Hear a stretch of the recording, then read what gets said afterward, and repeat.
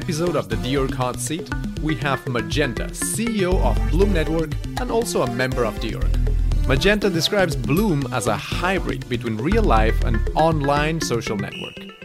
It starts on the ground, with collectives working on regenerative and climate actions, and Bloom aims at bringing them to organize themselves as DAOs and manage their treasuries. This is the DAO framework side of it, and the social network comes into play by enabling knowledge sharing between these geographically separate communities that share similar goals.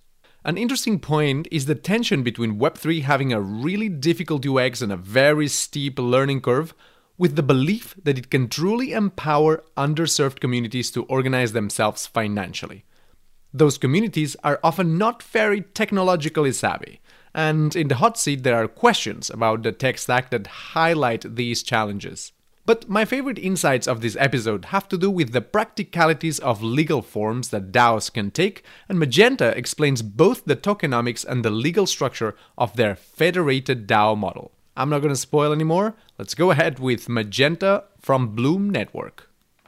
So Bloom, we're a social network, but it's like on the ground, it's like an IRL social network and a hybrid with an online social network. The core of what we do, I'll start with what's happening on the ground, because I think that gives you a better context. So we have local chapters all over the world who are doing regenerative actions. So basically, they're sort of like regional climate coalitions that we are in the process of teaching them how to use DAOs and collectively manage their own treasuries. They're largely grassroots. They're organized naturally in a decentralized and collaborative way. And this is not only Bloom, this is a lot of the climate action work happening around the world out of survival necessity. So these groups, most commonly, they do local food sovereignty.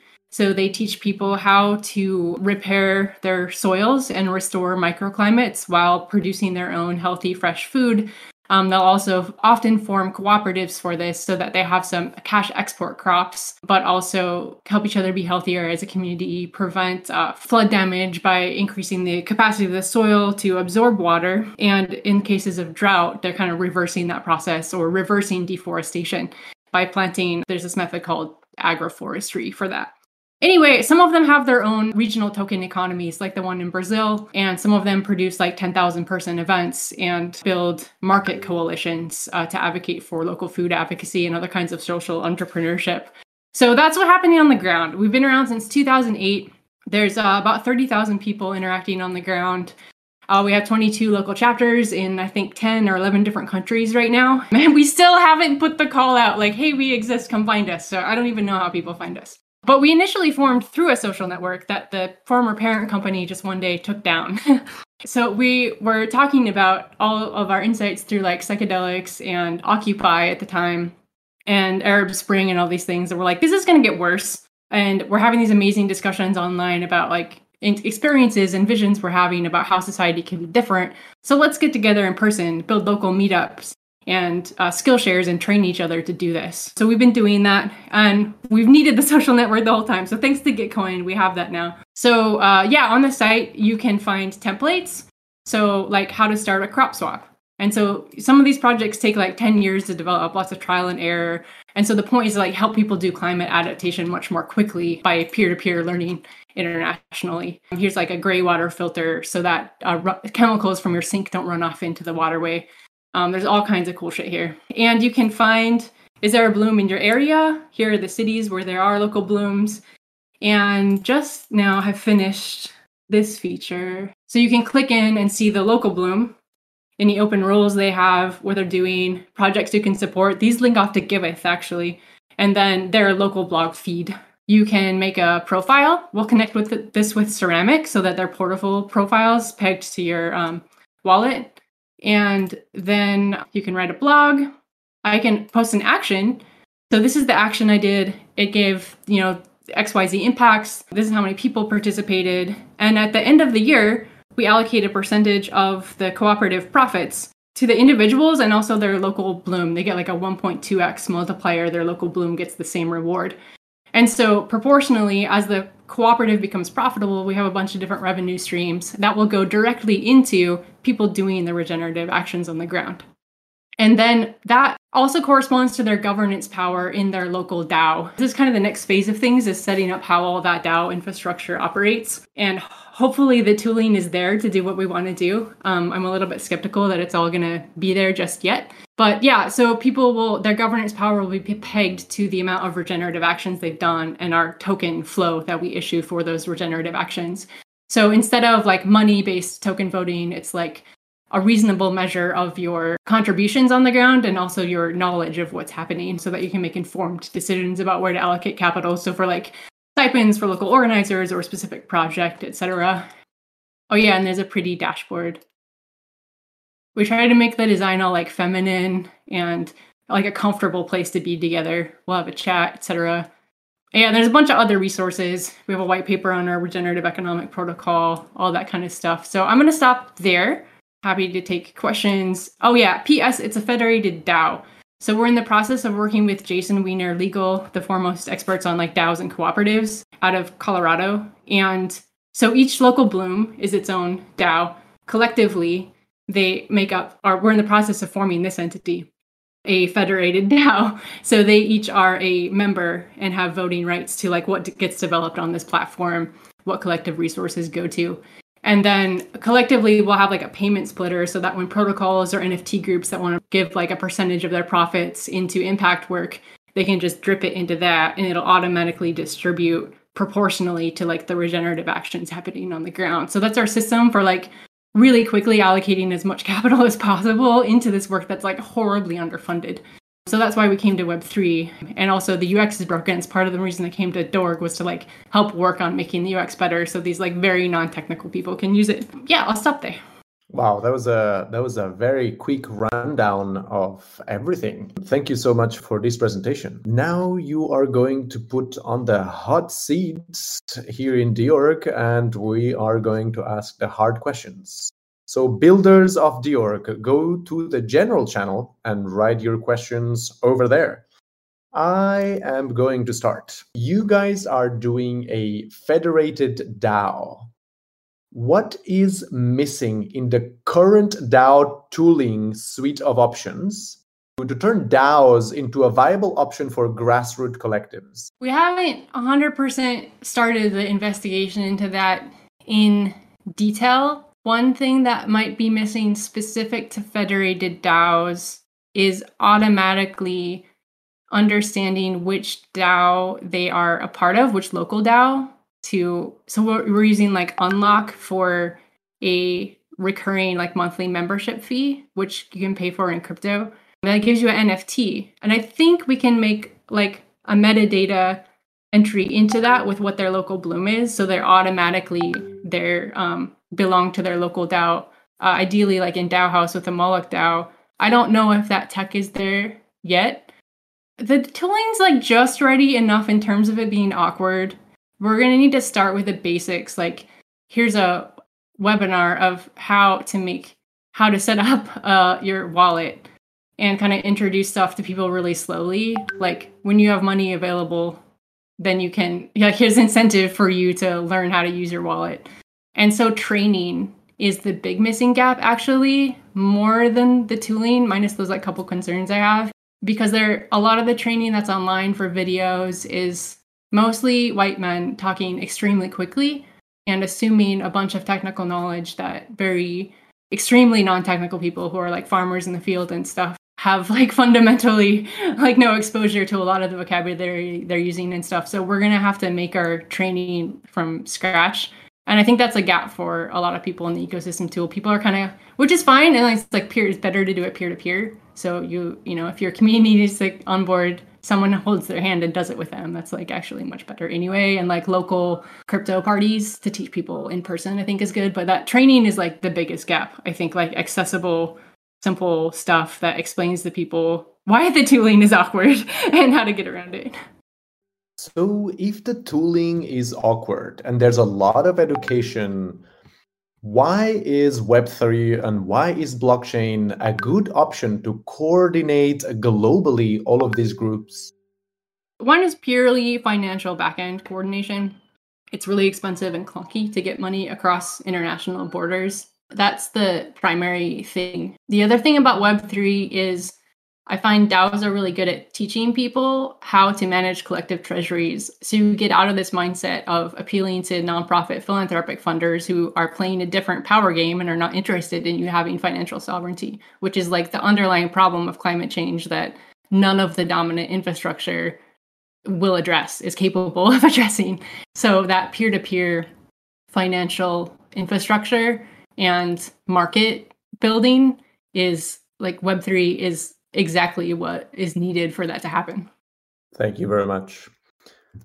Ori from dOrg, go ahead with a question. Hey, Magenta. I have a quick question about Flow, the token you mentioned. So if I understand correctly, it's a sort of patronage token where people receive the token in proportion to the impact of the actions that they did, and it's not transferable, but it gives them a share of revenues on some frequency. Is that correct? And kind of could you talk through that, like an example maybe of like an action that someone could do, like how the flow works and how other economics and governance play in? Yeah. Oh, that's an awesome question. Thanks, Ari. I have not enough people in my life to talk to about this. I'm like the Web3 person on our team. So far. So yes, that is correct at first anyway. So say I do a beach cleaning up plastic trash so it doesn't kill fish. And I do say I do that for 3 hours. And at first, we're actually pegging Flow just to hourly contributions. I'm sure there'll be some adjustment to that, so we don't pay people for really stupid stuff or something. And it'll be kind of manual at first. 30 Flow an hour, equivalent to sort of 30 USD an hour, at least in the abstract, just so people can like wrap their heads around it. And then say I do a total of 300 hours in a year, and someone else does a total of 50 hours in a year. So at the end of the year, say we have, first year, 30 grand available to distribute, then proportionally, I will get a one-to-one correspondence of that, proportionally. So, if based on how many total hours were done, I get my fraction of that. And then there's another part of the equation, which is what the local bloom. So I'm part of a local bloom. It gets 1.2x. This other person who did, say, 50 hours in the year, they're not part of a local bloom. So they only get their direct rewards.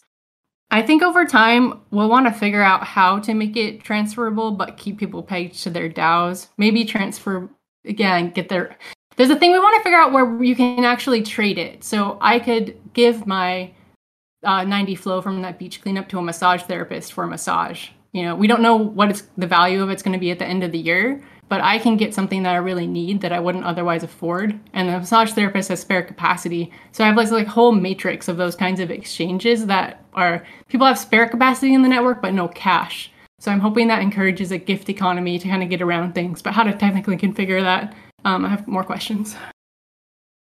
Right. So this is a little bit like what community currencies try to do as well, where you create abundance of this artificial thing that has some sort of value, and it actually enhances and promotes exchange using these secondary means of exchange. That's really cool. Clara. Yeah, thank you, Magenta, for this presentation. I'm loving it. So basically, I wanted to ask you about how do you navigate between between the different national legalities to give a legal entity or background to these communities, and at the same time kind of build the federated DAO. I think it's something you are figuring out currently, but if you could give us some insight up.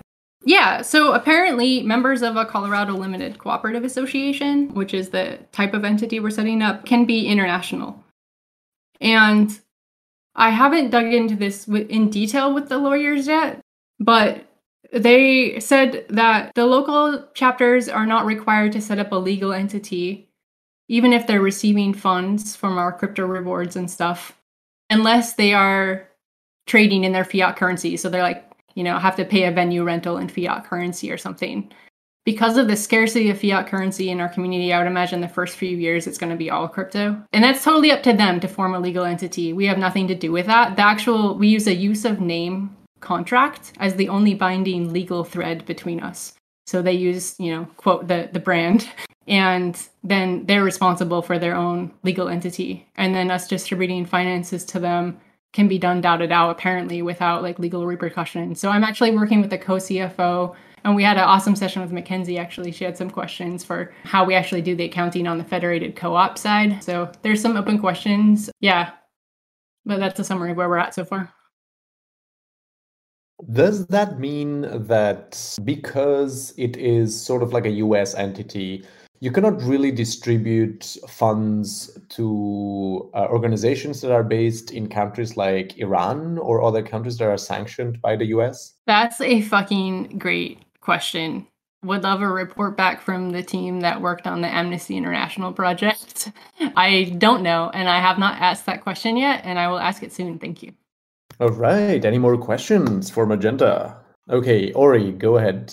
I have a question about the tech stack you're using. So you mentioned Unlock Protocol, which I think is a great example of a newer tool that's not really common yet in the DAO space, where you can like have recurring subscriptions and like a conditional NFT that gets revoked if you don't pay. So is there any other tools like that, or more widely used ones, perhaps safe, that you all are planning to kick off with, and how much are you building custom? Oh yeah, so far I was looking at Third Web for payment splitters. If you guys know of a better payment splitter option, that'd be great, because we want to split, say member revenue goes, say 50% to their local Bloom, 50% to the platform development crew or something. Yeah, we're looking at Moloch DAO, though some of the groups are so IRL that I'm sure they'll need to use SysSafe with like some trusted signers, because they have dinner together every week and it's more efficient for them to talk through in depth in person. Like I said, Ceramic, though I recently learned about some privacy concerns about Ceramic that I need to look into some more in terms of that profile, so that we're basically talking with a bunch of Web3 crews who also have their own websites, and have enough collaboration that people are likely to have a profile on both of those sites. So like, why make one twice? We're still figuring out which side chain to go on for Unlock Protocol and the like the bucket for rewards and stuff. The non-Web3 tech stack is FeltKit, which does extremely fast content loading. That's about all I'm aware of so far. So it's mostly the financial infrastructure and slowly teaching people how to make decisions together in collectives.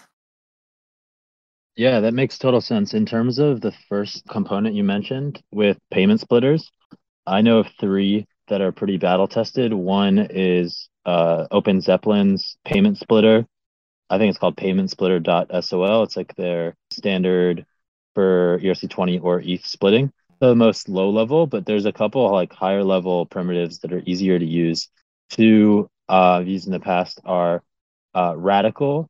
They made a product called Drips. So it's drips.network.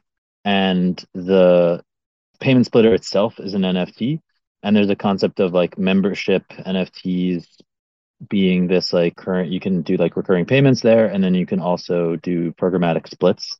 Yeah, the other one is 0x splits. That's 0x splits.xyz. Again, it's like very simple, but they have like a GUI that makes it easier to launch one, configure it, edit it. And a third I just thought of is Superfluid, is mainly known for their streaming product, but they also have something called an IDA, an instant distribution agreement, which is basically the same concept as the other two I just mentioned, where you can program in the weights that different addresses have, and then every token that comes into there will be split according to the weights assigned. Amazing. Thank you. All right, we're heading to the last question from Andy. Yeah, hi. How are you doing, Magenta? Good. So I have a question about like web accessibility, if that is something that like an awareness in your tech stack or like in your development approach to the web app, and just if you could talk about any steps you take there. Yeah, our cloud architect and lead developer has been adamant the whole time about making things accessible to blind people, so screen readers can read what is there. The other thing, a lot of our people are in South America and Africa, so they're mostly rural, smartphone only, that kind of thing.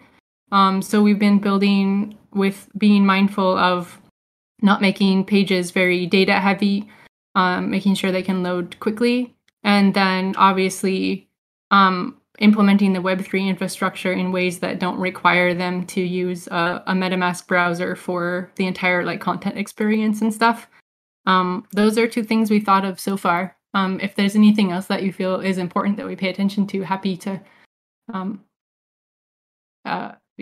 mean, for projects I've been on where that's like where accessibility is more of like a feature and not like a little tack on thing later. Yeah, something that I've used just like any kind of automated tooling in like the PR kind of process is great, so that people can't push up code that breaks at least like basic accessibility guidelines. So yeah, I think like there's Axe, there's a bunch of tools that, I mean, I'm sure you could find them quickly, that'll help the actual during the dev process, so you can't really introduce bad stuff. And then for the more complex stuff, it's more like you have to do it on a QA basis. There's no like automated way to do 100% accessibility, but cool. Yeah, I was just wondering how you approached it, and thanks for the answer. Oh, thank you. Extremely good insights on accessibility. And now we're heading to the last question from Asgeir. Yeah, thanks. I was wondering about, you took that example where people were picking up garbage on the beach. If they were part of a local thing, they got some reward, and if not, they got some reward from the central entity, or if I understood correctly. And I'm wondering, like, how do you verify that they did what they said, so that anyone can't just come and say that, I picked some trash and they didn't really do it? Yeah, good question. Yeah, people, their action won't post to the front end until a validator has looked at it. The approach we're looking at is having, and we need to do kind of a focused workshop on this, as it's not implemented yet, is to have a regional validators, or like two people from the local DAO that we do a vetting process with. Because these communities, for the most part, are like IRL, peer-to-peer. They know each other. They do these projects together. So it's fairly easy to vet, like, did this happen or not? One of our local Blooms runs their own regional token economy and ran into problems with people gaming the system. At first, they could see it, like it was really obvious, but then it started getting too much, and they had to actually pause the system until they figured it out.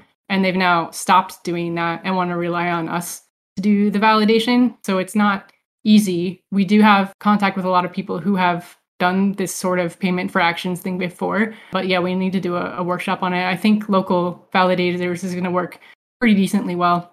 And over time, as we develop more intelligence of, we want to incentivize this action more than others, we'll probably weight other actions more than others. I'll post a link to like the types of actions we want to incentivize, actually, but thank you. Cool. Thanks. All right. Thank you so much, Magenta, for this amazing presentation. There's people typing. There's probably more questions, but I think we can take them on the text format. So to summarize a little bit, Bloom Network is a social network, a mix between in real life and online, which is used for knowledge sharing to bootstrap regenerative practices all around the world and funding this impact work. And you organize as a federated DAO. While doing so, you have encountered problems with accessibility. You have encountered problems around education around Web3. You have had to overcome some problems with people using those tools, but you're taking care to use a good tech stack that like Unlock Protocol and Ceramic, and always you have in consideration things like how accessible is that going to be? You use low data consumption. You are mobile first, so the underserved communities can also access it. And one of the things that you are going to focus now is in expanding, and all of this that you have managed is without even promoting it. So, wow. Really good job, Magenta. Thank you so much for coming and sharing all of this with us. I hope this was useful for you as well as it has been for us. Absolutely. Thank you so much, you guys.